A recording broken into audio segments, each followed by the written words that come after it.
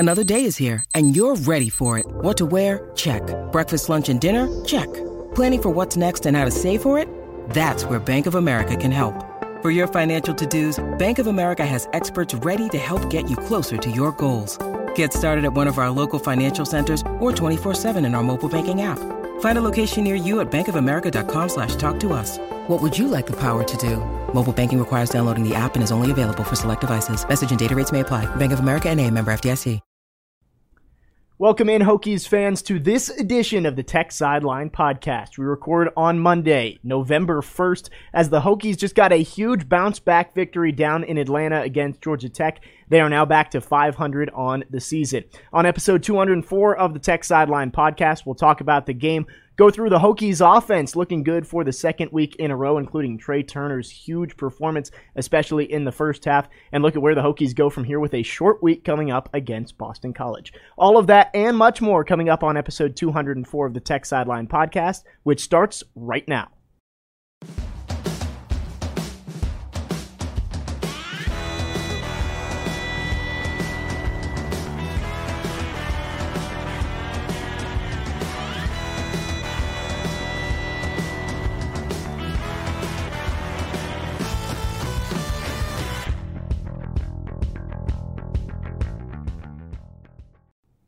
We welcome you into episode 204 of the Tech Sideline Podcast. However you are taking it in, live or archived, if you are listening on SoundCloud, Stitcher, Amazon Music, Apple Podcasts, or Google Podcasts, we welcome you in. If you are on YouTube, we ask you to like, comment, and subscribe. And if you are live in the YouTube, drop a question or comment for Will and David, and we'll get to those with Nick at the end of the show.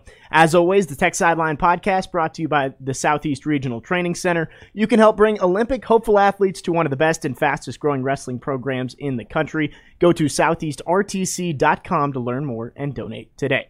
We have a different crew on set again. It seems like we're rotating guys every single week now. No Chris Coleman today. He was down in Atlanta for two Braves games in the World Series. Got to see two wins this weekend. They didn't finish it off last night, but he is not on set today. We've still got Will Stewart across the way, founder and general manager. To my left, managing editor of Tech Sideline, David Cunningham, filling some big shoes today in Chris Coleman's chair. I'm in his chair.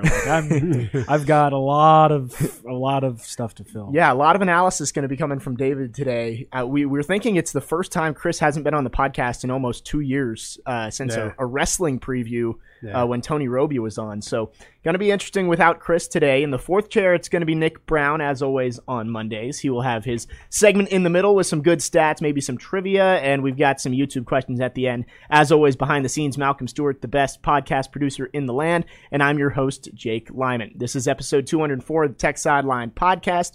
Before we get into football, how was your weekend, guys? It was good. Well, I was with you. We went to Martinsville yesterday for the NASCAR race. It was Jake's first race. It was. You said you enjoyed it, right? I did. It was fun. I got to try some of the legendary Martinsville hot dogs. I thought they lived up to the hype for $2 especially. Yeah, it was good. Nice. I did not have one, but it was fun. We had a really good time. There were 9 of us that went in our friend group. We had a really fun time. So Denny Hamlin, unfortunately, my driver, and I think who Jake picked up, or I may have put $5 on Denny Hamlin. So and Alex Bowman was not my favorite person. Yeah, yesterday. Denny Hamlin got spun out by Alex Bowman with 7 laps to go yesterday. I think I saw that. Didn't he come over and just like nudge him in the tail? Or yeah, he hit his left rear and sent Denny into the wall, and then after the race, Bowman was trying to do a burnout and Denny ran his car into him. They were just they were doing this. It was a really entertaining race, but it was a good time. Yeah, there were 2 cars that got spun out in the last 30 laps. Chase Elliott and Denny Hamlin. Those may or may not have been the 2 cars that I bet on. So, who went to cover the Georgia Tech game for 3304 Sports? That was Giovanni Heater, who was on the podcast a few weeks ago, and then Tyler Katz and Carter Hill. So we sent 3 down there. Now, did any of them go to Martinsville on Sunday? They did not. Okay. I think I would have been down in Atlanta if I wasn't going to Martinsville the next day. But and I covered the game from my couch. So yes.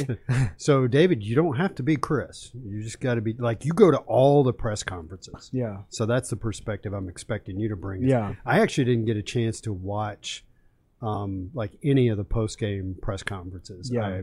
It was pretty good. I can't remember who I was reading, but they said that Fuente got emotional in his comments, his opening comments. Yeah, I mean, he got pretty emotional. I think a lot of it was just, I'm so proud of this team. And one of the things I related it to, that first thing that came to mind was Manny Diaz's comments last week when Miami finally got over the hump and beat NC State. He was really emotional talking to the ESPN reporter after the game. Just, I'm so proud of these guys because they work so hard and they put so much blood, sweat, tears into it. And that was kind of the vibes Fuente was giving off. But it wasn't crazy emotional, but you could tell he didn't break down in tears. No, but you could tell. I mean, right? the first thing he said was, "I'm so proud. I'm really proud of this group." And to be fair, he should be. I mean, they fought really, really hard, and they were, so close for 3 games in a row. And I don't want to say finally got over the hump, but finally righted the ship a little bit. Well, things went their way. Yeah. I mean, 23-17. Georgia Tech it's early fourth quarter, about 11 minutes to go. Georgia Tech is at the Virginia Tech 12-yard line with a 4th and 2, and the Hokies stop them. And I looked it up. Tech had given up 9 of the last 10 fourth downs, and they get that stop. We're all having that deja vu feeling, and then they get that stop. And then Virginia Tech controlled the ball out of the last 11 minutes of the game. They had a 7-minute drive Tech right after controlled that. it for 10 minutes. Well, and they also get the ball back up 26-17, 9 points with about 4 minutes left. That was almost the exact same scenario as Syracuse the week before, where Tech wasn't able to hold on. I think it's a big moment for this team that with games like Notre Dame and Syracuse, where you give those leads up late, they finally were able to hold on. Yeah, I agree 100%. And the fact that teams this year on fourth downs against Virginia Tech, 13 for 16. That's all teams. The Power 5 statistic is even worse. But the fact that when the defense needed a stop on fourth down, they came up and got it. I mean, that is so impressive considering that, again, their backs are against the wall, and they made the play they had to make. And I liked your analysis of it in your story this morning, because it was Dax Hollifield and Norrell Pollard, two captains, 2 leadership council guys that came up and made the big play. Guys just making plays. So to clarify, at that moment, opponents were 13 of 16 on fourth down. Georgia Tech didn't get that one, and then, of course, at the end of the game. Yeah. It's funny because I was looking at the live stats, and it's a weird situation where the stats are not archived yet on Hokie Sports. No, and I believe that's a problem. Georgia Tech had a problem with their stats. Yeah, they've got ongoing issues. And if you look in the live stats, I was looking at the drive chart, and it said that Georgia Tech lost the ball on downs, the one we were just talking about, and then to end the game they lost it on downs. They didn't lose it on downs; they threw an interception. But in the live stats, it says that they lost it on downs. So it says Georgia Tech was 1 of 3 on fourth down, and I don't think that's accurate. I think they were 1 of 2. So that still doesn't count as it still would count towards the fourth down stats, even if you threw a pick on it, correct? Correct. My mistake. Yes, you're right. So it still should be 1 of 3, but it wasn't a turnover on downs, I guess would be the way to. Yeah. Well, Armani Chapman gets the big pick, and when I looked through that last 3 drive sequence, I think the big thing was defense finally stood up when you're up by 9. You get a stop. Don't let them go right down the field and score a touchdown. And then the offense gets the ball back. And against Notre Dame and Syracuse, the issue was they went 3 and out and punted it right back. Right. Offense got the first downs they needed to be able to run out the clock after that, which was huge. 7-minute drive. And one of the plays that was brought up today in the press conference, because we got to talk to Justin Fuente and players today because it's a short week. I believe it was David Teal asked Parker Clements. I had asked a couple questions about running the ball, and David Teal asked a question about that there was one play, I think it was 3rd and 1 or 3rd and 2, and they handed off to Malachi Thomas, and he just punches it, and he gets about 4 yards. Got the first down. Tech doesn't get it. Tech stalls. But because they were able to, get that short gain in that situation, you continue to drive. You go on a 7-minute drive, and, it ends in, a field goal. Yes,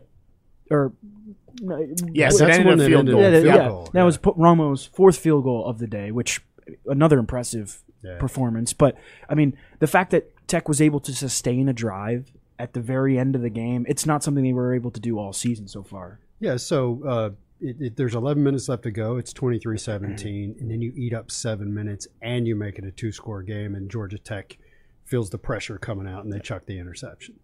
Well, this was a huge win for Virginia Tech. It feels like they got the season back on track at least a little bit. You lose that one, you're 3-5, 1-3 in the ACC, and you've got to go 3-1 down the stretch to become bowl eligible. Now it seems like a much more manageable path to get those 2 wins necessary to get to 6. Yeah, when you're playing, now you go on the road to a Boston College team, which I'm sure, as Chris will point out this week, Boston College can't really score the ball. You know, they have not scored well over the past 3 weeks at least.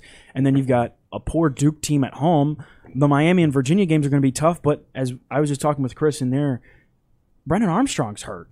Right. Like, Brennan Armstrong might be out for the season. So, and Virginia just gave up 66 points to BYU. So there is potential. And 700 and some yards. I think it was over 700 yards. Well, the score at halftime of that game was 42-38. That was at an halftime. Insanely entertaining game. But there are plenty of opportunities to get wins down the stretch. Yeah, so I looked it up, and Boston College lost Phil Dracovic a month ago or whatever to a hand injury. I don't know if they've specified what it is. But in their last 4 games, they've lost all. They start out 4-0. They've lost 4 in a row. They've only scored 40 points in those 4 games. And the last 3 games, they've been held under 300 yards. So, this is looking ahead, and we'll get to this on Wednesday. But the only thing that really makes me skittish about that game is it's a road game, coming off a road game on a short week in a place where Tech historically doesn't play very well. Yeah. Friday night on the road against Boston College, the Hokies' next test. Something that has to make fans feel a little more optimistic. The offense looked good for the second straight week. You wrote in your Monday Thoughts article today about the offense, 491 yards. Yeah. That's the 3rd most for the Hokies' offense since 2018. So a really good performance, coming off another good one against Syracuse, maybe trending in the right direction there. Yeah, they just looked better doing it. They looked tough on the line of scrimmage, I thought, offensively. Receivers running wide open. Burmeister's passes were not super accurate. He underthrew a couple of guys that fortunately were like I said, super wide open.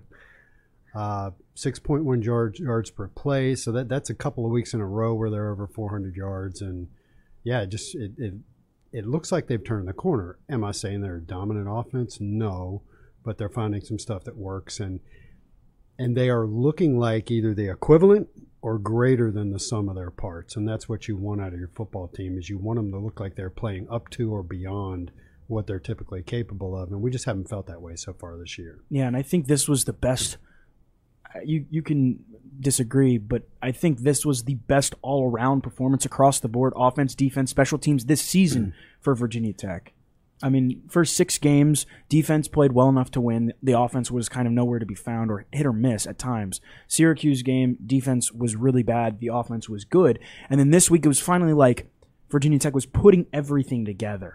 And I think when you have the running game playing well, Burmeister had his best game of the season. So I think Virginia Tech starting to put the pieces together. I mean, it is in game 8. So that's maybe a little later than you would have liked, but the fact that you can run the ball and then you can throw play action passes, and to your point, Burmeister's passes weren't necessarily really accurate. I mean, he had the one 69-yard touchdown pass to Trey Turner that was like a yard or 2 behind him, and luckily Trey Turner had like 10 yards of open space. But and how about Trey looking physical? We've talked about how he is not a physical player, but he looked physical. He broke not just tackles on that play, but later on. Yeah. Well, we talked about without James Mitchell, the Hokies offense needed a playmaker, and Trey Turner looked like one on Saturday. Even the one he didn't get in the back of the end zone, he went way up for that ball and he did about as well as you can do. I mean, it looked like he was the true number 1 wide receiver that the Hokies have been waiting for when James Mitchell left. You really didn't have that guy.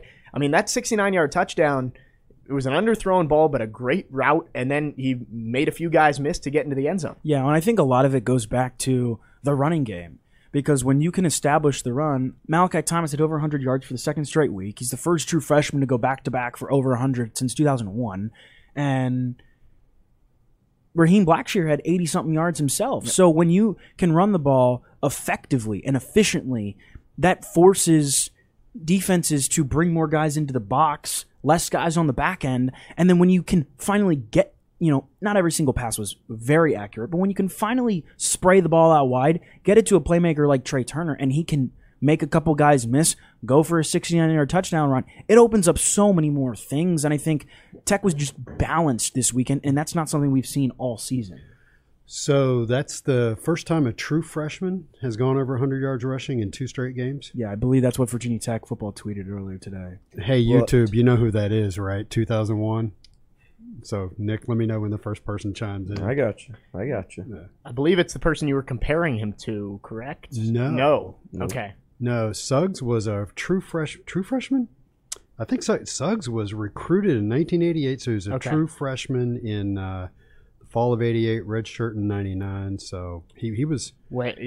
2001 was the season where Suggs hurt himself, like in the first game of the year or something like that. And speaking of Suggs, so Breece Hall, the running back for Iowa State, just reached 20 consecutive games with a rushing touchdown. So Fox Sports threw up a Twitter graphic and said the most consecutive games with a rushing touchdown in a game, and Lee Suggs, number 2 at 22 games. Yeah. Bill Burnett, who played at Arkansas in late 1960s, had 23.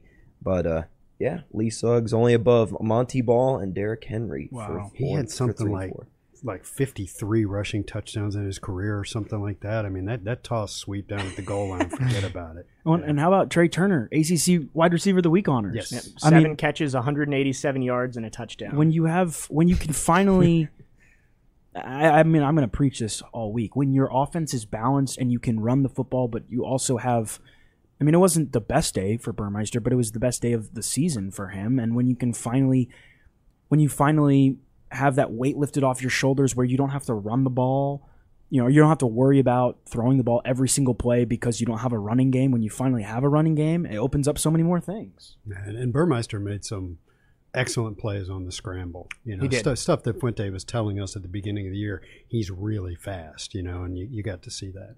Well, and things, especially in the first half, seemed schemed up very well. Yeah. That touchdown pass to Trey Turner, it was the pump fake on the screen. Trey Turner kind of chopped his feet like he was getting ready to block and then releases up the sideline, and there was nobody there. Yeah. The offense just seemed to be more efficient, and maybe that has something to do with, like we talked about last week, Justin Fuente spending more time with the first-team offense. Yeah, so that does seem to be the theme for the last couple of weeks, and we'll just leave it at that for the time being.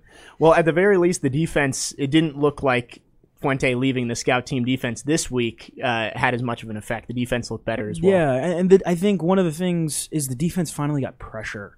We saw it a little bit last week, but, I mean, man, Garrett Schrader stood in there and took some hits last week. But the defense, Georgia Tech's more of a run-heavy offense, and Tech loaded the box. And unlike the Syracuse game where the Orange had 2 over 100-yard rushers, Georgia Tech did not. I believe he only had 1 in was it Sims or was it the running back? Sims. Gibbs. It was Gibbs. Yeah, Gibbs had a long run. Sims was close Gibbs to had 100. Yeah. So I mean, but I think Virginia Tech was better defensively because unlike Syracuse, where the few times the corners were on islands, they kind of gave up plays late. The corners played really well. The safeties were pretty good. The linebackers, Alan Tisdale, man, he had his best PFF grade of his entire career By right? a long shot. Yeah, I mean, it just seemed like the pieces finally came together, and Tech got stops when it needed to, and it played off of the offense scoring points. And we've seen so many times earlier this season where the offense would score and then the defense would give up a touchdown right after that, or the defense would get a stop and the offense stalls immediately. And this time it was offense scores, defense gets a stop. Offense gets the ball back and eats time off the clock. And it just, it wasn't the prettiest game, but it worked and it got the job done. Well, and last week we were talking about the final 5 games of this season. All of them, with the exception of maybe Duke, where you feel like Tech should have a pretty large advantage in that game, feel like toss-up games. Right. And if the Hokies are able to play the way they did on Saturday, with the offense doing enough, maybe need to get a little better in the red zone, and the defense playing the way they usually do, this could be a team that makes a run towards the end of the season. Yeah. Right, so the red zone was about the only thing they didn't do well on Saturday. They had 3 trips inside the 10 and came away with 1 touchdown. And then they had an additional trip inside the 20 and got a field goal. So that's only 1 out of 4 trips in the red zone that they got a touchdown. So do you want to drill down into the defense a little bit? Because if you really look at the numbers, the way I phrased this in my article today was that I felt like the numbers were better than actually watching the defense play. Yeah. And what I mean by that is a couple things. Number one, Georgia Tech did average 6.1 yards a rush. They had, let me see their total yardage. Total yards was 366 yards, which I think is the only team that's held them to fewer is Clemson. And Clemson's got a great defense. Yep. Other than that, Georgia Tech's gotten more than 366 yards in every game this year. But the key was Virginia Tech controlled the football. They ran 78 plays, and Georgia Tech ran 56. That's the fewest plays Georgia Tech has run all year. I think actually that's the fewest plays a Virginia Tech opponent has run all year. They held WVU and I think Richmond to 59 plays. And I think I wrote in my article that Georgia Tech had 54 plays, but no, it's 56. But that's still the lowest of the season. Yes. Yep. Time of possession was only 24 minutes for Georgia Tech. So they did average 6.5 yards a play. What made it come out better statistically was they had a couple plays called back, but people argued with me, well, those plays wouldn't have gone that long if they didn't commit the penalties. Okay, that's a solid point, you know. But Georgia Tech was only 3 of 12 on third down, and that helps these statistics look better. And when you're running 78 plays and you've got the ball almost 36 minutes, and they're running 56 plays and they've got the ball 24 minutes, it gets back into that thing with the offense doing better. It helps out the defense. Yeah, and I think a lot of it goes to that third down because Virginia Tech has been pretty good defensively on third downs all this season. 18th, but it was the fourth. What? 18th in the country. Yeah, 18th in the country. What's the percentage? 33%. Last season, they were only 36. Okay, so, but on fourth down, like we've talked about, Virginia Tech's poor on fourth down. But when you can finally get stops on fourth down and you can get off the field, it really helps. And my one other gripe with the offense, while we're still on the topic, would be they did not convert good field position. They had 2 drives, one that started in Georgia Tech territory and one that started on the 45, and they came in with 3 points. They missed. That was one of the missed field goals. But besides that, you get into the red zone. That's the only reason you didn't convert. But I mean, again, the defense, when the defense needed to come up and make plays, it did. And I think a lot of that has to do with the linebackers playing better. Against Syracuse, the linebackers, I think they had the 2 worst PFF grades on the entire defense, maybe. And the linebackers on Saturday against Georgia Tech were solid, and I think that was the missing piece. Well, Tisdale led the team in tackles with 12, I want to say, and he had 2.5 tackles for loss, which that was something we said against Syracuse on the podcast was the reason Tech's defense struggled. They just could not get that minus play for Syracuse's offense. I believe there was 3 tackles for loss against Syracuse. They doubled that with 6 against Georgia Tech. Yeah, when you can get in the backfield, when you're not just getting pressure, but when you can physically get in the backfield, especially against a team that runs the ball so much, it helps you so much because instead of it being a 2nd and 6 or a 2nd and 8, it's a 2nd and 11, and even the -1. I mean, it doesn't seem like it would make that much of a difference, but it really does because then Georgia Tech's playing from behind the chains. And I think that was one of the things that Tech did not do well last week against Syracuse. They couldn't get in the backfield, and I guess that's a credit to Syracuse's offensive line because they really blocked well and held it up. And they did get a couple of hits on Garrett Schrader, but Virginia Tech finally got into the backfield on Saturday and it showed because, I mean, like you said, 6 tackles for loss? That is huge. It makes such an impact on the game. Yeah, and that's a career high in TFLs for Tisdale, by the way. It is not a career high in tackles. He had 14 and a half, and I think I said that was all the way back at the very first game he ever played was against Boston College in 2019. Which would make sense because that was his highest PFF grade of his career. No, that was his highest PFF grade. You're right. The 14 and a half tackles came against Kentucky. Oh, yes, you did say that in the Belt Bowl. Forgive me, I was up late last night running a million numbers, and I get them a little mixed up. Well, one of the nuggets that we had on Wednesday's show was that it was a homecoming for Jalen Griffin, two of his brothers playing for Georgia Tech. He came up with possibly the biggest play of the game. He had a heck of a game. Strip sack. I mean, there's nothing more you can ask for that. We actually talked to him after the game, and I think he said he had maybe 60 people. Wow. 60 fans and Friends and family. Friends and family. That's what. Family.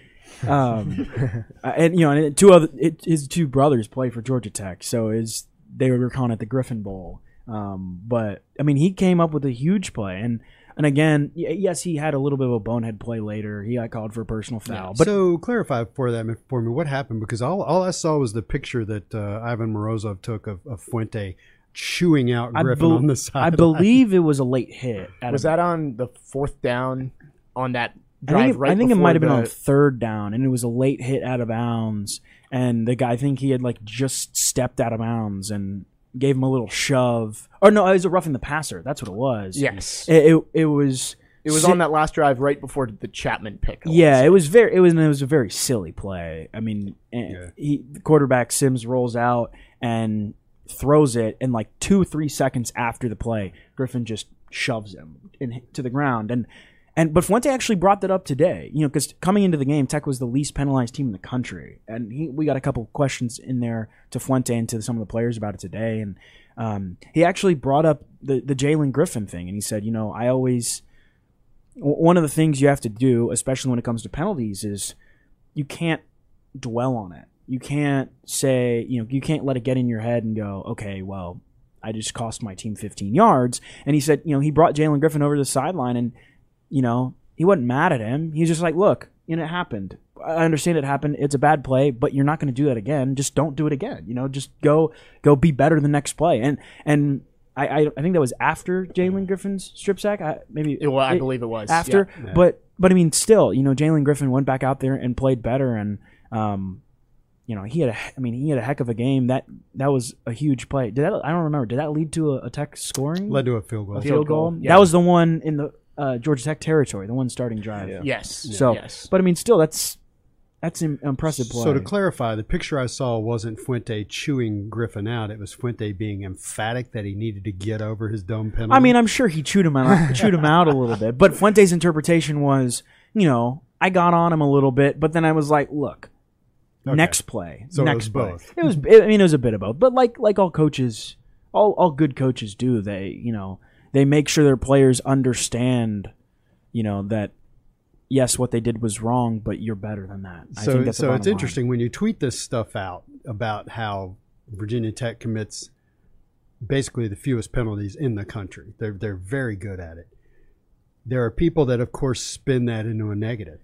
They're like, oh, there's so much emphasis on not committing penalties that the kids play tight and are afraid of making a mistake. And it's like, Well, we've talked about it. We talked about it a lot early in the season about how the Hokies weren't penalized very often and they don't turn the ball over. That trend is continued throughout the entire season. But is it a positive? Which you would think on surface level it is. Yes, it is. Yeah. But is it a negative that maybe they teach them not to be aggressive and that can lead to less turnovers and less penalties, but maybe less big plays? I don't know. I would say it's a positive. And I was going to read a quote from Fuente today. He said, go ahead. He said, quote, I think young people at times have trouble moving on. That's what he said about the situation. He mentioned Jalen Griffin. And I think that's really important. And it's funny because we were asking him, I think people asked him about injuries and asked him about not turning the ball over and asked him about penalties. Then he was like, you guys are just going to jinx us for the rest of the season because we haven't, we've been fairly injury free for the most part and we haven't turned the ball over and we haven't really gotten penalized. And that's where all the questions today. But interesting. So regarding penalties, I would have to go back and look at it, but I for some reason I did an exhaustive analysis shortly after Fuente was hired about how many penalties his teams at Memphis committed, and I think he at that point he'd been at Tech for a year or two, so I could do the comparison, and you could see that the penalties had declined at Virginia Tech. Memphis committed a fair amount of penalties under Fuente, but that hasn't really followed him to Virginia Tech. And any coach will tell you, and me as a person watching a game, it's the dead ball fouls and the false starts and the not getting lined up properly and things like that that drive coaches crazy. It's the mental type penalties when you accidentally face mask somebody in the heat of trying to make a play, or you. And I guess coaches are probably split on the late hits out of bounds and things like that. Like a pass interference penalty. Yeah, Now, I think holding is somewhere in between, because typically when an offensive player or a defensive player is holding a player for the other team, they know it. It's not an accident. They're doing it on They're purpose. just trying to get away with it. Right, so that's one that falls in between. But the mental pre-snap and post-snap penalties are very different than playing aggressively and accidentally making a mistake. Well, I think now might be a good time to head over to Nick. We're going to touch on more from the Georgia Tech game and look ahead a little bit. But before we take our break, let's send it over to Nick Brown in our fourth chair. Yeah, I wanted to touch on some Hokies in the NFL. And the craziest stat, well, not really stat, but bet line on Khalil Herbert this week was 71.5 yards. He finished the game with 72. Nice. That'll That make won people a better clinch up real fast. Wish I had bet on him this weekend. Who was it that had the backdoor cover? Was it Clemson? Clemson Yeah. scored, Man. scored on the play. last Brutal. point of the game to win by 10, and the spread was 9.5, something like 9 that. or 9 is somewhere in there, yeah. Brutal bad beat for Florida State. I think bettors. Jake and I both had Florida State covering, too. Oh, yikes. Yeah, I don't like looking at my DraftKings account. Joey Sly also was 4 or 5 field goals and 1.5 on extra points. They did beat the Bears and Khalil Herbert 33-22, but the Bears are just not very good at all. And also, I found out a really interesting stat. I was reading through the comments on one of the previous podcasts. Someone reported that no conference champion or college football playoff team in the last 6 years has had a revenue reported in the athletic department of less than $120 million. Will that change in the ACC this season? Pittsburgh, right? No, Wake Forest? Or Wake Forest. Oh, well, yeah. Wake Forest now ranked in the top 10. Did number you 10. see this stat? Kelly Gramlich, who does ACC Network stuff, she covers Clemson too. She played basketball at Clemson, and she tweeted a stat earlier that Wake Forest, they're a private institution, and they only have they have just over 5,000 total students enrolled, and apparently there were 4,000 of them at the game on Saturday. Yeah, They had 80% of their student population at the game. Yeah, that's That like is Virginia Tech having 25,000 students go to a game, which may have happened in the first week or two, when they were kind of letting them in. It may or may not have happened. So I had a couple of questions coming out of that. Number one, you guys that follow the NFL, I guess the rookies are locked into a 3-year contract with the team that they're with, right? 4-year. 4-year. So it's 4-year contracts for every rookie, and then if you're a first-round pick, there's a 5th-year option tagged on at the end. He was a 6th-round pick, pretty Yes. late. Is that right? Yeah. Okay, so what's he making, $400,000 or $500,000 a year? More than that, I would assume into 7 figures, Okay. maybe. It'd probably be 8 or 9. 8 or 900,000, I would assume. Okay. I would not say bad. it's up there. I believe, Nick, did Brian Johnson have a game-winning field goal this weekend too? I think he had a game-winner. Yeah, for He had the one Saints. on Monday. Monday versus the Seahawks. Oh, I know he had My that. Seahawks, I know he he made at least one on. No, they won 36-27. It wasn't close. But he Never mind. may have had, so the Saints were up 2, so I think he may have kicked the go-ahead, Go-ahead, and then Tom okay. Brady threw a pick 6 after that. okay. So Yeah. But impressive. So how do you like Herbert's chances to be the starter next year? Or Well, so David Montgomery is the Bears' usual starter, and he is hurt right now. yeah. right? I saw, I don't know how credible this is. I was on Twitter, being a Titans fan today, not a great day. Derrick Henry out for 8 to 10 weeks. I was trying to see if we could get any good running backs to the team, and Bears fans were saying they might want to trade Montgomery because Herbert's been so good. So maybe possibly trade deadlines tomorrow. Could see a move that puts Herbert as the permanent number one. That would be interesting. But I mean, I think I saw a stat heading into this upcoming weekend that Herbert was. There were only 2 running backs. I think one was Derrick Henry. I can't remember the other one. But Herbert was 3rd in the NFL in total yards over the last over 3 weeks 3 span. weeks. It was Yes, I Derrick saw Henry and Jonathan Taylor, Yeah. both of which either Heisman winners or Heisman finalists during their time in college. Man, So. if Khalil Herbert had gone to Alabama or something like that, man. Man. And then also there's the Scott Glessner stat of the podcast. I like putting that out a there. regular feature. Since the 95 Cincinnati game, Virginia Tech is 191-8 when giving up 20 points or less. That's But pretty darn impressive. I want to say there is a stat under Fuente that was mentioned by Tom Wormy on the broadcast that Virginia Tech has not lost when a Fuente team has given up less than 20 points. Huh. Somebody might Wow. have to research that. I don't remember. Or maybe it might have not been 100%, but it was a very favorable stat. That's so interesting. I'm not going to correct you and make you say fewer. Fewer than 17 points? Yeah. Or That- 20. that's one of 20, my fewer things. than 20. Yeah. I think we may need to make a graphic or something like the Scott Glessner stat of the day.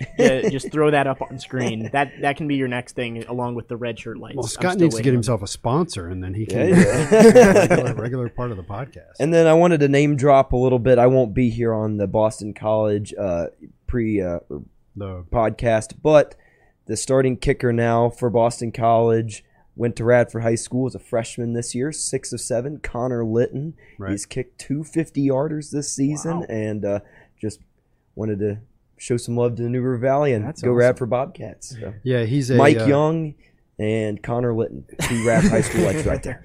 He's a pretty good kicker, and I think the story is Tech didn't offer him a scholarship, and Boston College did. So He was ranked 5th in the country kicker as a kicker, and according to 247. Yeah. And Tech didn't offer. So if he plays a role in beating Virginia Tech, don't get mad. He went where he was offered the money. Hey, John Parker Romo had a pretty good weekend. He though. did. He did? He 4 did. for 5. 4 I think for 5. I think he's made 8 of it. You said 8 of He his had last made 8 in 9? a row before he missed the 53-yarder. Yeah, and you remember he only made 1 out of his first 3. Yeah. So And he's the what 2 9 that for his he last missed 10. were short. Something That's like that. But that's really impressive. And he hadn't, until he missed the 53-yarder, he hadn't missed over 40 yards all year long. Now that's impressive. Well, I believe it was the Notre Dame game. You made your pick and said that the game was going to come down to possible kicking a field goal, and John Parker Romo couldn't do it. Yeah. It feels like the narrative has shifted. Now he's been consistent. Yeah, if I was a betting man right now, which I don't think I want to be anymore, if it was up to John Parker Romo to kick a game-winning field goal, I would feel very confident, which is exactly what I said the opposite heading into the Notre Dame game, because I think he had missed the 2 of them at West Virginia the previous 2 weeks before that or something like that. Yeah, So, he was looking shaky, but that's over. Yeah. it's possible Virginia Tech becomes kicker university. We've got, Sly Johnson and now John Parker Romo. It's Somebody's going to pick up on that. If JPR goes to the pros and is kicking in the pros. One of Evan Hughes' favorite stats, and I have not looked this up, and I guess I need to. I want to say he always brings it up every single time a Virginia Tech kicker does something well in the NFL. I think Justin Fuente might have the most kickers in the NFL out of any college coach, because He's got a Memphis kicker. because in he's there. got like 1 or 2 Memphis guys in there too. Yeah. So he's got at least 3, maybe 4 kickers in the NFL.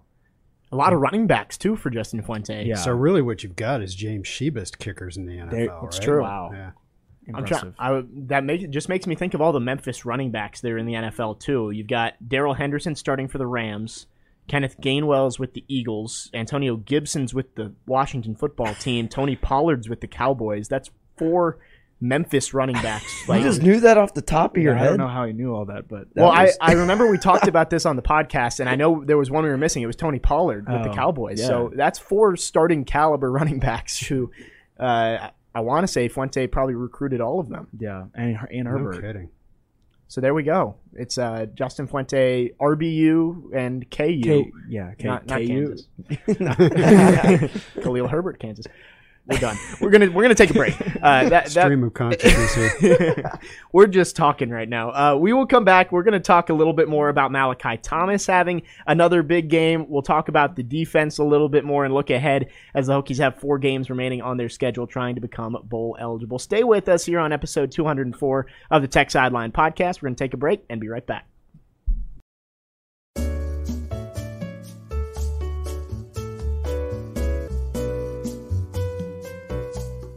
We welcome you back on episode 204 of the Tech Sideline podcast. We are going through Virginia Tech's bounce-back win down in Atlanta on Saturday over Georgia Tech, getting them back to 500 on the season, as well as in the ACC. We've got our crew on set today: Will Stewart, David Cunningham, Nick Brown, Malcolm Stewart, and I'm Jake Lyman. If you're watching on YouTube, make sure you drop a comment or question in the chat, and we'll get to those with Nick at the end of the show. If you're watching on YouTube, we hope you enjoyed the Skycam, and during the break, Will got to walk up to it. You got to watch us watch Will go up to it as well. So fun little break there. I hope people are enjoying the Skycam edition over the last couple of weeks. Yeah, I need to start doing more jokes with that to keep. And it has elevator music behind it, right? Right. Yeah, we do need to change up the music. I don't know. I like it. I think it's a Tech Sideline podcast staple. We should have Enter Sandman playing during it. But then again, copyright issues. Yeah, so, correct. We'll get flagged. Well, we did glaze over Malachi Thomas with back-to-back 100-yard games, and people in the comments were chiming in that he was the first true freshman to do that since Kevin Jones back in 2001. But he's been great for 2 weeks now. It seems like the Hokies have finally found that tandem with him and Blackshear that's going to get the most out of the backfield. Yeah, and I think Chris has harped on it so much, and I'm glad he's not here because I know he'd harp on it more. But so early in the season, Virginia Tech had 4 running backs they were kind of giving the ball to, and now it's cut down to 2, and it's Blackshear and Thomas. And I just saw a stat. I looked it up during the break. Thomas, he's carried the ball 57 times this season, and he has -3 yards. He's only lost 3 total yards. Yeah, see, I think that's an underappreciated stat. There's a year, I don't know it off the top of my head, but one of the years that Lee Suggs was in his prime, he barely lost any yardage all year long. And that's an underappreciated stat when a guy can gain 12, 13, 1,400 yards like he was doing and lose 15 yards in the process. That tells you he's decisive. First of all, he's got good blocking. Second of all, he's hitting the hole fast. He's physical. He's falling forward. He's not getting knocked backwards, that kind of stuff. You did compare him to Lee Suggs. Yeah. Good. And he's running north to south, I think, would be the main thing there. He's not trying to get too fancy in the backfield. He's just getting yardage. Not trying to be David Wilson against Clemson. And one of the interesting things is, and Fuente, I don't even think he was asked about it. I think he just brought it up during the press conference earlier today. He mentioned, why Thomas didn't play early in the season, and he said it's because it took him a couple weeks to settle in and to understand everything, and he specifically meant like pass protection stuff. I think the phrasing he used was there's more to being a running back than just running the football. Yeah, right. and a lot of that goes into pass protection. We asked Malachi Thomas about it, and he was like, it's not necessarily just pass protection, but it's understanding the scheme, understanding where I'm supposed to be. Because if you throw a true freshman running back out there and he just completely whiffs on a block, you've got a 250 to 300 pound guy running straight at your quarterback who you need to stay healthy. So, but the fact that he's finally, I think, got the pass blocking aspect of it right has really, really helped. And he graded out really well pass blocking this weekend. Yeah. Well, that's so let's go over the stats. He had 25 carries for 103 yards, 0 lost yards. That's 4.1 a carry, and his longest carry was only 12 yards, and that was the one at the very end, wasn't it? Oh, yes. So close. Yeah, where he almost it was at the Georgia Tech 35-yard line, and he tripped, or he would have had another 25 yards and a touchdown. And Blackshear had 14 carries for 83 yards, again, no lost yards, so very nice, and that's 5.9 yards a carry. So it's it's one game, but it looks like it's made both guys better. Yeah. You mentioned the pass blocking grade for Malachi Thomas. That surprises me. He must have had a lot of better plays than the one I'm going to bring up, but there was one play where he turned to block somebody and they were already past him and were hitting Braxton Burmeister. I forget what it was, probably an 8-yard sack early in the third quarter, but he did not know where that defender was coming from. Yeah. Well, those grades at this point are preliminary, and I'm just now starting to look at them and then look at them again later when they're finalized. They typically don't change a lot, but we'll see. I'm looking up. I know Chris put it in his article right now. I'll bring it up in a sec. All right. Well, there were 2 freshman running backs making plays in that game. Malachi Thomas for the Hokies. I want to bring up Jahmyr Gibbs. He averaged 10 yards per carry. A lot of that did come on that big long run. He had yeah. 61 yards. One thing I noticed, though, the defense did play a lot better, but they struggled to bring him down. It seemed like he was bouncing off of tackles a lot. So looking at the preliminary PFF grades, the Virginia Tech was solid across the board, except the tackling was – they were given a grade of a 40 on the tackling. Mm-hmm. And that gets back into what I talked earlier about watching the game, and the Virginia Tech defense's statistics were good, but it didn't feel that good, and part of that was the tackling. The tackling was pretty poor, and so I put in my article today. If you think that Virginia Tech's tackling has been terrible, that's not exactly accurate. They've been in the 60s and 70s for every game this year, except Pitt. It was a 50 in tackling. And again, think of this in terms of pass-fail grades in academics. Anything above a 60, you passed, you did okay, and the higher you get, the more impressive it is. Anything below a 60, you failed. So they had a 50 as a team. They had a grade of 50 against Pittsburgh. And in this game, the preliminary grade is a 40-point-something. So other than that, the team graded out pretty well across the board. Yeah. And I just showed Jake while you were talking. Malachi Thomas, 79.0 pass blocking grade on 9 pass blocking plays. So on 9 plays, that's pretty good. That's pretty good for a true freshman running back. Yeah. But yeah, to your point about the defense, I thought the linebackers, especially Tisdale, they came to play. I think that was a little bit, I think, of the issue against Syracuse, is kind of like they were out of position a little bit. And, when you're playing a running quarterback and Sean Tucker, you're in trouble when you're out of position and not in the right spot. But yeah, I thought, they've tackled pretty well for most of the season so far. I don't think the numbers do it justice. Yeah. And part of it is that the guys that they've had struggle tackling the football at times have wound up. Well, just let me give you an example. I think, and sorry, I don't have it pulled up, but I think that the safeties didn't tackle well in this game. Yes. And when both safeties aren't tackling well, that's a problem, because they're the two guys in the middle. And if they get past the linebackers, you're in big trouble. So it's this thing that can look worse than it is. So Tisdale, I think we touched on him earlier. His PFF grades had been pretty bad the last 2 or 3 games, in the 50s and then that sort of thing. And the preliminary grade is an 85. Wow. So where did this come from? Yeah. And so not only did he lead the team in tackles, but his preliminary PFF grade is good, and the coaching staff gave him the Defensive Player of the Week. Yeah. So some of it is statistical, some of it is subjective, and some of it is objective. But pretty good week all around. And I think one of the other things defensively, I mentioned it earlier, Virginia Tech got pressure. Yeah. When you can get pressure, and like we said earlier, when you can get in the backfield, it completely changes the game. Yeah, and Sims, there were a number of third downs where Sims was under pressure, and he's just not good in that situation. He can run, but he can't complete a pass. When we talked about Jordan Williams in the middle of that defense and Amari Barno, both kind of being a little invisible towards the beginning to middle part of the season. Yeah. They both looked good on Saturday. Barno had a sack, and I think Williams showed up with at least one tackle for loss, if not a couple of them. Yeah, I think Jordan Williams only had 3 total tackles, but I think one of them was a tackle for loss. But when you have your better defensive linemen, and this is not me saying the other guys aren't good, because when Tywan Garbutt plays well, that really helps too. But when your big names players, I guess, Jordan Williams, Amari Barno, when they can get in the backfield and create havoc, it really helps you a lot. Yeah.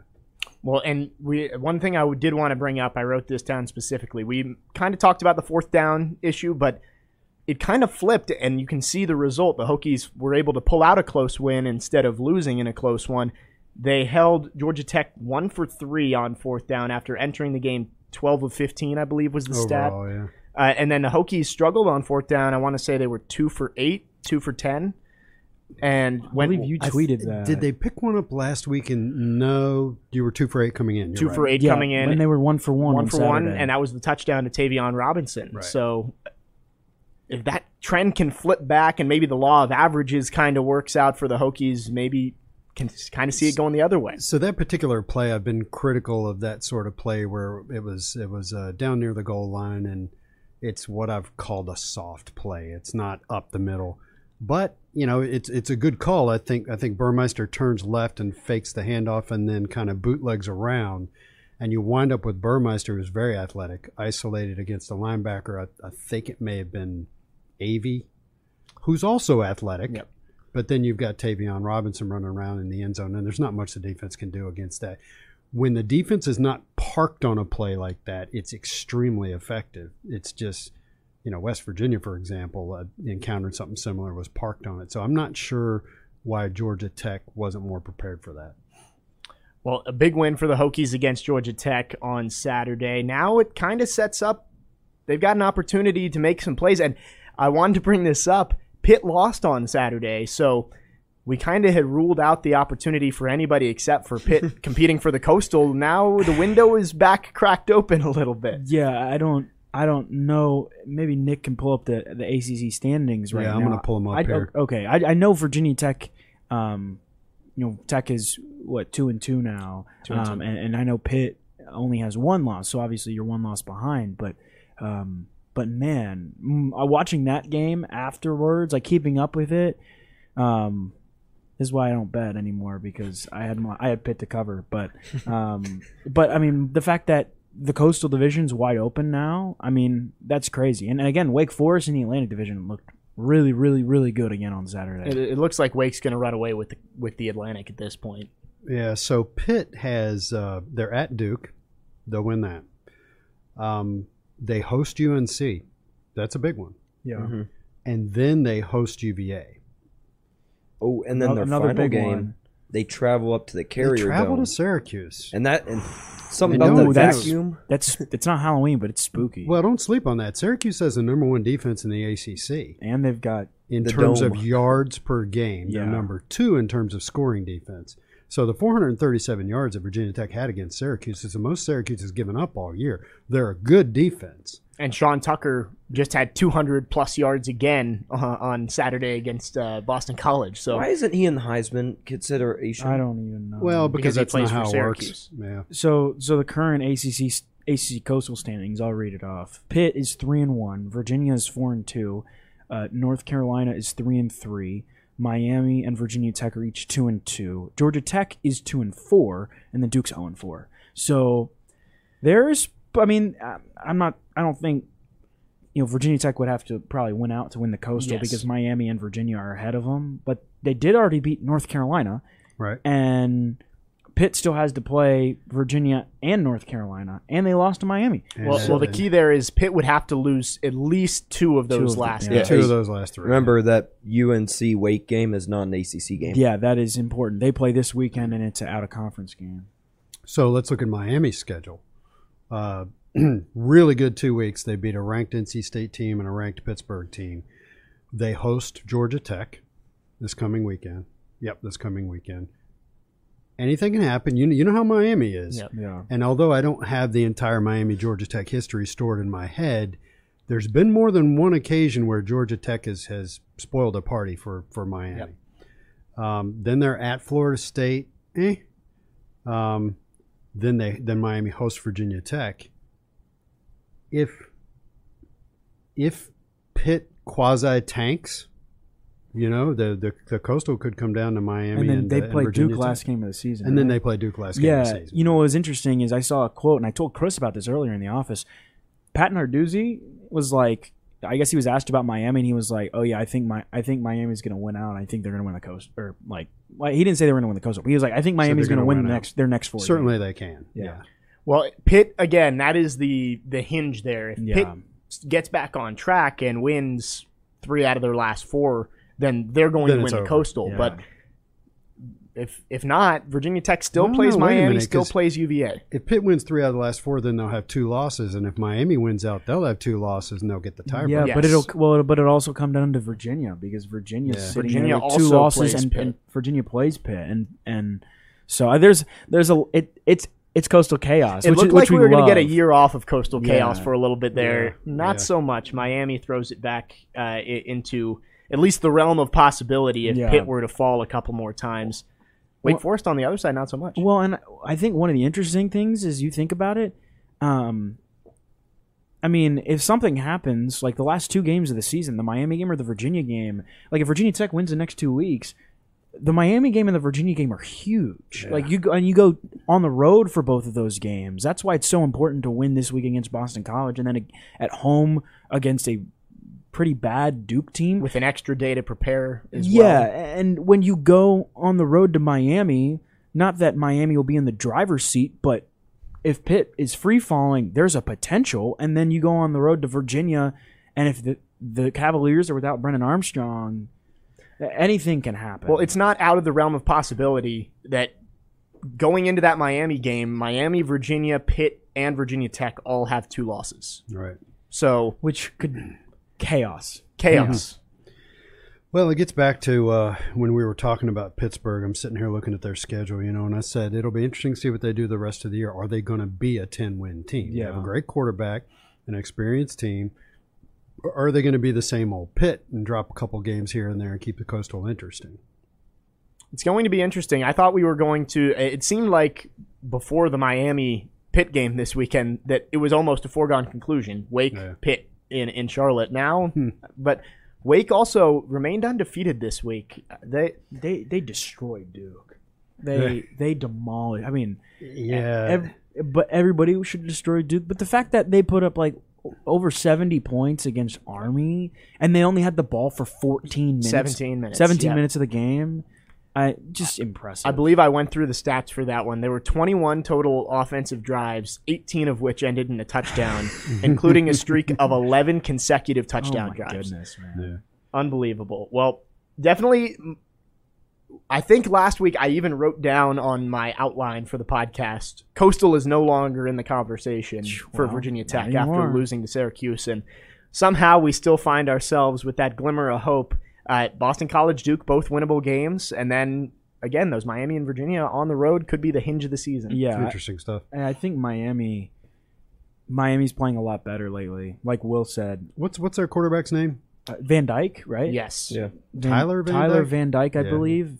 And we were you guys were talking about it last week, I believe, that that Van Dyke looked really poor in his first game or two, and then he's really bounced back and he's looked really good. And I mean, I can't help but think, like, Miami's got to feel really confident, especially knocking off a ranked NC State team and then knocking off a ranked Pitt team.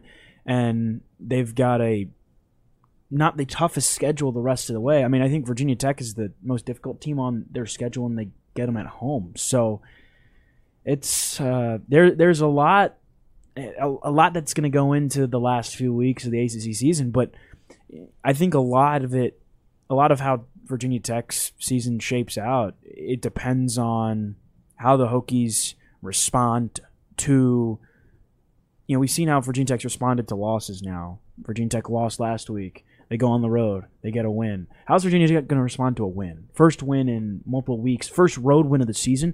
You have to go on the road in a short week. How do you perform? Because if Virginia Tech can't beat Boston College, doesn't really matter what happens the rest of the season. Well, and this is the first win that I guess you could say wasn't expected since North Carolina. I mean, you expect to beat Middle Tennessee. You expect to beat Richmond. This was maybe the first one where you don't go into it thinking, okay, we should beat this team by a few touchdowns. Yeah, I think we all picked Virginia Tech, the two of us and Chris. And it's good that you bring that up because I wanted to say that earlier. That was just based on a feeling that things couldn't keep going wrong for Virginia Tech, and sure enough, they didn't. Well, they didn't keep going wrong. Yeah, I mean, I had a gut feeling. I know you put in your story that in your picks that you had a gut feel. I think Chris was just like, Georgia Tech's not very good. Yeah, he was more analytical. But how do they respond? How do the Hokies respond now going on the road to a Boston College, a place that might have like 4,000 people in the stadium for the game? One of the things I'll do this week is look at their attendance. I did see them. I don't remember who they were playing earlier this year, but I was surprised how many fans they had there because the Missouri game was a packed house. That was a sellout game. And that was a wild overtime game. And then when they hosted NC State for that night game, the place was rocking until NC State. Now, their place only holds, I think, 44,500 people or something like that. But still, they haven't even been filling that up in recent years. And it's probably going to be pretty cold. I mean, I haven't looked at the weather, but Friday night in Chestnut Hill in November. Yeah, Boston in November. It That's what I was doesn't looking up feel right like it's going to be balmy. So probably going to scare off some of the fans as well. Yeah. We should probably table this for Wednesday. We probably should. We've got the preview podcast coming up on Wednesday. I want to check in with YouTube. Let's see, Nick, do we have any good questions in the chat today? Well, now that you mentioned the hopes of winning the Coastal again, things get real interesting around Mr. Fuente. So just hypothetically, Virginia Tech wins out, Pitt loses 2 more, and there's that ACC title game. Even if he loses to Wake, again, that's all hypothetical. What happens to Mr. Fuente and the coaching staff if that happens? This would be so Virginia Tech wins the Coastal Division. Or just win out in Virginia general. 'Cause Tech- Pitt, or just because go they- 7-5 or 8-4. Yeah, just even if Pitt, wins 3 of the last 4, they go to the championship game, then It's- Tech. I think it's Wins such a tough position Yeah. because, like you wrote in your story today, your Monday thoughts. At the end of the season, Whit Babcock has to make the decision whether he wants to extend or fire, because you don't want to have a coach with less than 3 years on a contract in terms of recruiting. He has 3 years remaining on his contract, and we talked about this in a previous podcast. You are right. He either has to fire or extend it, and everybody wants to get rid of Cornelson and other parts of the offensive staff. But if you do that and you stick with Fuente, you have to extend him. You know? And you could get him to bring in a new offensive coordinator, but then you're extending him, and I think this goes back to some of the things I've talked with Chris about, and I think we talked about last week. Just there are systematic issues in the program. One is player development, and if you bring in a new offensive staff, how much does that change? Does that really change anything at all? I think a lot of it, to answer the question, Nick, I think a lot of it will depend on how the results are down the stretch, like how big the margins are. Because if you go and blow out a couple teams on the road and you show that you can score points in the offense has a complete 180, I'm not saying they will, but then the conversation is different. If Virginia Tech wins by 9 points for the next 4 games, I don't know if it's convincing enough to keep. You guys know where I'm going with that. Well, yeah. just hypothetically in the situation Nick laid out, you win out, you beat Virginia on the road to clinch the Coastal Division. It gets a little bit hard to fire a coach after that, you would assume.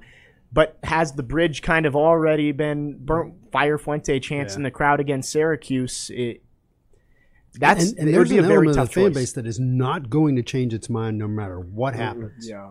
Yes. And does it fix the issues of development, strength and conditioning, player retention? Retention is not another thing we're talking about.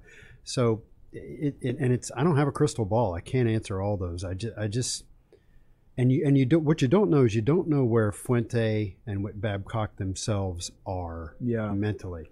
They may have already had a discussion where they're just like, coaches get tired of certain situations.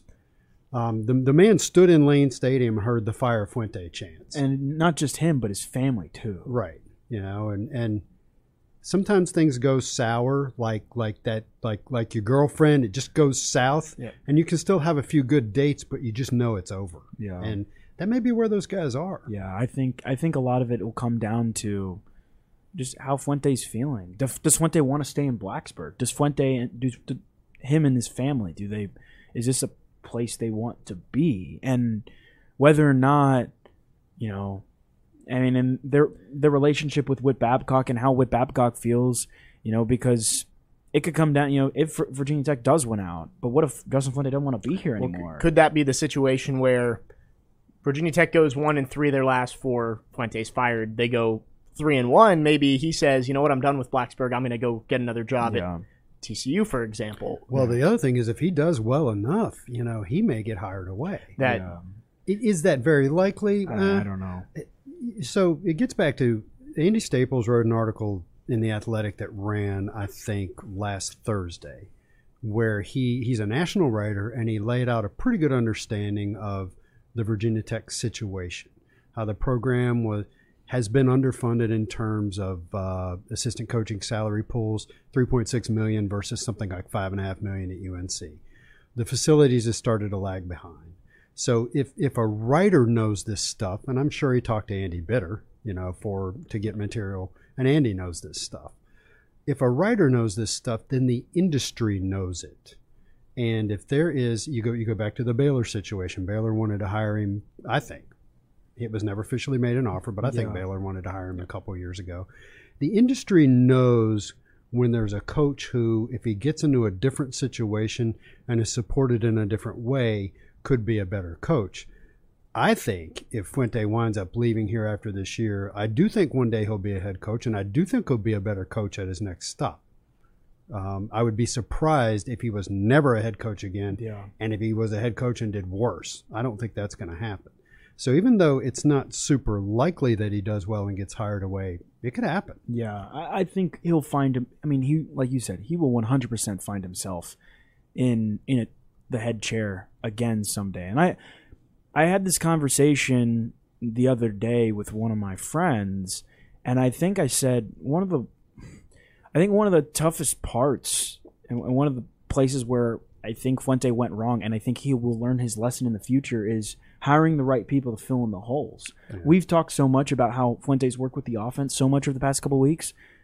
Why wasn't that happening before? And if so, why were the people that he was employing, why isn't he employing better people to do that so he doesn't have to spend as much time on that? And I think it goes back to, just hiring the right people. And I think being the head coach of Virginia Tech for 6 years or however long he's here will make him a better person and a better coach at the end of the day, because he will have learned so many lessons from being here. This was a guy who had never been a head coach at the Power 5 level before. He was a head coach at Memphis. That's a Group of 5 school, and nothing against Memphis, but it's completely different trying to recruit to Virginia Tech, and completely different with the facilities and the culture here at Virginia Tech. And whatever happens at the end, I think he will have learned a lot of things come the end of the season over his 6 years that will change his perspective on how he is a coach going forward. Good answer to our first YouTube question. Do we have anything else in the chat, Nick? Yeah, I just wanted to touch on just some, in-game nitpicks here and there. What can the defense do to reduce big plays? They got a lot better penetration, like you said, a lot many there in backfield left and right this game. But what can they do more to limit those big plays? Because even though I was listening to the game on the radio, I was coming back from deer hunting on opening weekend, and it felt like every big play, Laser was like, well, they got in the backfield, but Gibbs down right up the gut goes for 20 yards. So what can they do to limit those big plays? I feel like a lot of that goes – I don't know, blame players because I hate doing that. But I feel like a lot of that falls on the shoulders of the linebackers a little bit. Yep. The linebackers just aren't in the right positions. Dax Hollifield, Alan Tisdale, they're just out of position. I mean, I think Jahmyr Gibbs had that 61-yard run, and now I don't remember that play. What happened on that play? He kind of just burst up the middle. I think he broke a tackle like 2 yards past the line of scrimmage and then just sprinted. Which is either a linebacker or a safety. Yeah. So I think it falls on the back end, because I think Virginia Tech is solid defensively up front. The front four and the guys, the four defensive tackles that they rotate through, I think those guys are solid. And the corners are pretty good. But if the safeties and the linebackers have bad games, that's the entire middle of the field that you're giving up. Yeah. And I don't know that this is unique to Virginia Tech, and I don't want to pick on him, but if you look at the fourth down touchdown pass, that's against Chamari Connor. Yeah. We've talked before about nickel's such a difficult position to play, because you got to be able to defend the run and tackle well, and you have to cover often slot receivers. And his coverage really wasn't that bad. That's another thing I can think of that I don't know that many teams can solve that problem very well, but my biggest answer to the question would be tackle better. Gap integrity, and when you get a hold of the guy, tackling. That had to have been their biggest problem in this game. Yeah, against Syracuse, I think it was the linebackers. Like Tisdale and Dax were almost never in the right spot, and then they missed the tackle if they were. and the safeties were stepping up. Tay Daly had a great game against Syracuse, but then it almost felt like the opposite against Georgia Tech. Tisdale and Dax played decent, but then the safeties just couldn't come and clean up behind them. Yeah, I think to answer the question, the biggest thing is to get the guys in the middle of the park to play well, because Virginia Tech's cornerbacks have been pretty good for the most part, and I believe Jermaine Waller played almost the entire game on Saturday. He did not play against Syracuse, and you talk about big plays, Dorian Strong, like that's not going to happen every time. As Dorian Strong grows bigger, stronger, he's as he matures, he's going to be able to defend that play better. But I think a lot of the big plays have come on the ground. You see Sean Tucker tear up Virginia Tech. I think a lot of it has to do with those guys in the middle of the park, the linebackers, the safeties, and like you said, some games linebackers play well, some games the safeties play well, but they're not on the same. Well at the same time. Yeah, it's kind of like the offense with the running and the passing game. This was the first game where Virginia Tech actually moved the ball both ways, and it wasn't relying on one or the other. Yeah. All right, and then the last question, why are the freshman wide receivers not touching the field as much? I don't know that one. Yeah, that is interesting. And actually, somebody asked Fuente about Trey Turner today, and specifically targeting him, and is basically kind of along the lines of, is that what you guys planned on as an offense, to target him that much? And his answer was pretty much like, there's only like three guys. We're throwing it to three guys. We're throwing it to three guys. We're throwing it to Trey Turner, Tavion Robinson, and Caleb Smith. It would be four if James Mitchell was in there, because James Mitchell will get a ton of targets. But he was like, we're only throwing it to three guys. And I don't know if it's not wide receiver development. I know Payute has played a little bit and Lofton's played a little bit, but Jones has been hurt, I believe. Yeah. So I don't. Jones, yeah, I don't know. I mean, they were all hyped up prospects. I mean, Fuente likes them. Fuente sat here and hyped up Lofton and Jones at the beginning of the season. Like you said, Jones has been hurt, but I don't know. Maybe just not comfortable. Maybe it kind of is along the same lines of Malachi Thomas and blocking per se. Well, the blanket answer is always because the coaches don't trust them. Yeah. We don't know why. Yeah. Don't have any inside information on that. Yeah. I wrote an article last year covering football, and I believe I wrote that the only three players with a catch last year at probably 5 or 6 games into the season were Trey Turner, Tavion Robinson, Caleb Smith. Yeah. Or it may have been over 5 catches or something like that. And I thought this year would be the year that kind of changes that, and it's still just those three: Trey Turner, Tavion Robinson, Caleb Smith. What's interesting is at the beginning of the season, I think we had a lot of wide receiver depth. Or we thought Virginia Tech did. Yeah. We went down to Charlotte for ACC Media Day, and they were talking about Jalen Jones, Dwayne Lofton, Jaden Payute's finally back from injury. Yeah. And it's really those three guys. And I mean, credit to them. Like, Trey Turner had a fantastic game, ACC Receiver of the Week. Caleb Smith is blocking like crazy. And even Tavion Robinson had a solid performance. They're all really good receivers. I like, it goes back to coaches' trust. If the coaches don't trust the receivers, there's, I've not really sure why, but all I know is that they're rarely getting on the field. And we've talked to Chris about that a lot with the development of wide receivers. I'm sure he'd have some thoughts on this as well. He'd point to the coaching. To be blunt about it, he'd point to the coaching. Well, we appreciate everyone for dropping a comment and question in the chat. Thank you, Nick, for going through those for us. I think that's going to about wrap it up on episode 204. I usually ask Chris, but David, what we got coming up on techsideline.com? I am finishing up my article after the podcast on I will have kind of just thoughts from today's press conference. Tomorrow, I think I'm going to focus more on Fuente today. Tomorrow, it'll be more about what the players said and a little bit of Boston College stuff. Wednesday, we've got part 3 of our men's basketball preview. Parts 1 and 2 went up last week. Virginia Tech men's basketball season preview. I previewed on Thursday teams A through M in the ACC. So Boston College through Miami, and then Friday, North Carolina through Wake Forest and through Z. Kind of just going through bullet points. Kind of just here are the last what's happened in the series history, all that good stuff. So Wednesday I'm going to do a position by position preview, and Thursday Chris is going to have his column. Besides that, just a regular week preview on Wednesday. Yeah, the fact that the game is Friday night will not change our preview material and when we run it. Yeah, we will still have our Wednesday preview podcast as well. I believe tonight is the final football-only Tech Talk Live. Wow. So basketball next week. Yeah, 8 days away from basketball season. So I'm sure we'll figure out when we're going to talk basketball on the podcast in the next couple of weeks. Yeah, we really need to do that. I think, well, the first game of the season is Tuesday, so maybe Monday we can do a split Boston College recap and basketball preview. I think that's a good idea. And it's a men's and women's doubleheader, too. It is. It's Davidson at 5 and Maine at 8 for men. I guess one other thing, women's basketball has open practice this Friday in the afternoon, and I was talking to some people in the athletic department, and we're going to get to talk to a lot of players and coaches. So a lot of women's basketball content coming too. Chris Hirons will have a season preview probably sometime this week. So about to get very busy. And we've been requested to cover women's basketball closer. Yeah, we will. I guess, we kind of wanted to see if Kenny was going to get things fully turned around and get him to the NCAAs again. And it's been, how many years has he been the head coach? This is entering his 6th season. Yeah, it's taken 6 seasons, but he's got him headed in a good direction. Yeah, they are top 25 team. They're ranked in preseason and a lot AP of poll. It's not just how are they doing, it's us getting to a point as an organization.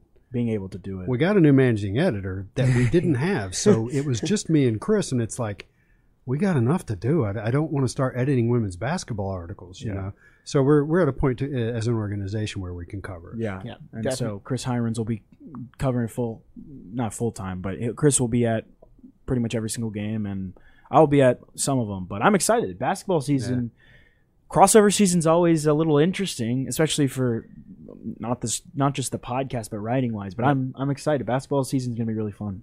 Yep. Football coming down the stretch. Men's basketball, women's basketball, both starting in 8 days. And wrestling coming up. Jack Brizendine going to cover that, I believe. Yeah. For Tech Sideline. Yep. We got to figure that out. He'll have a season preview sometime soon. The next couple of weeks. Yeah. I need to talk to him, but it's a lot of stuff happening. So a ton of good stuff coming up on techsideline.com over the next couple of months. And we haven't plugged this in a while. Free for students right now. Yes, correct. Subscriptions are free for students. And, of course, as we said, the monthly is free for the first month. And we're getting some bites on that. We're bringing some new people on board. So it's been good. And I'm waiting for my graphics guy over there to create some ads that we can run on social media. So we'll start pushing that harder here soon. Well, with crossover season coming up, never been a better time to join the Tech Sideline family. If you are not subscribed, now's the perfect time to do it. Football, basketball, wrestling, anything you could possibly want. Everything. Yeah. Well, that's going to wrap it up here on episode 204 of the Tech Sideline podcast. I want to thank everybody for tuning in, everybody on set. Will Stewart, founder and general manager of TechSideline.com, at Will Stewart TSL on Twitter. David Cunningham sitting in Chris Coleman's chair today, filled in admirably. You can find him at The Real D Cunna on Twitter, managing editor for Tech Sideline. In the fourth chair, Nick Brown. It's Nick33 Brown on Twitter. Nick Brown 33. Nick Brown 33. Katie's the one with the number in the middle. Katie's 6 Adams. She's not on set today, but if you want to follow her, great follow on Twitter as well. Behind the scenes, Malcolm Stewart always does a great job. I'm Jake Lyman, your host, signing off. That'll do it for episode 204 of the Tech Sideline podcast. Have a great start to your week, Hokies fans. We'll see you on Wednesday.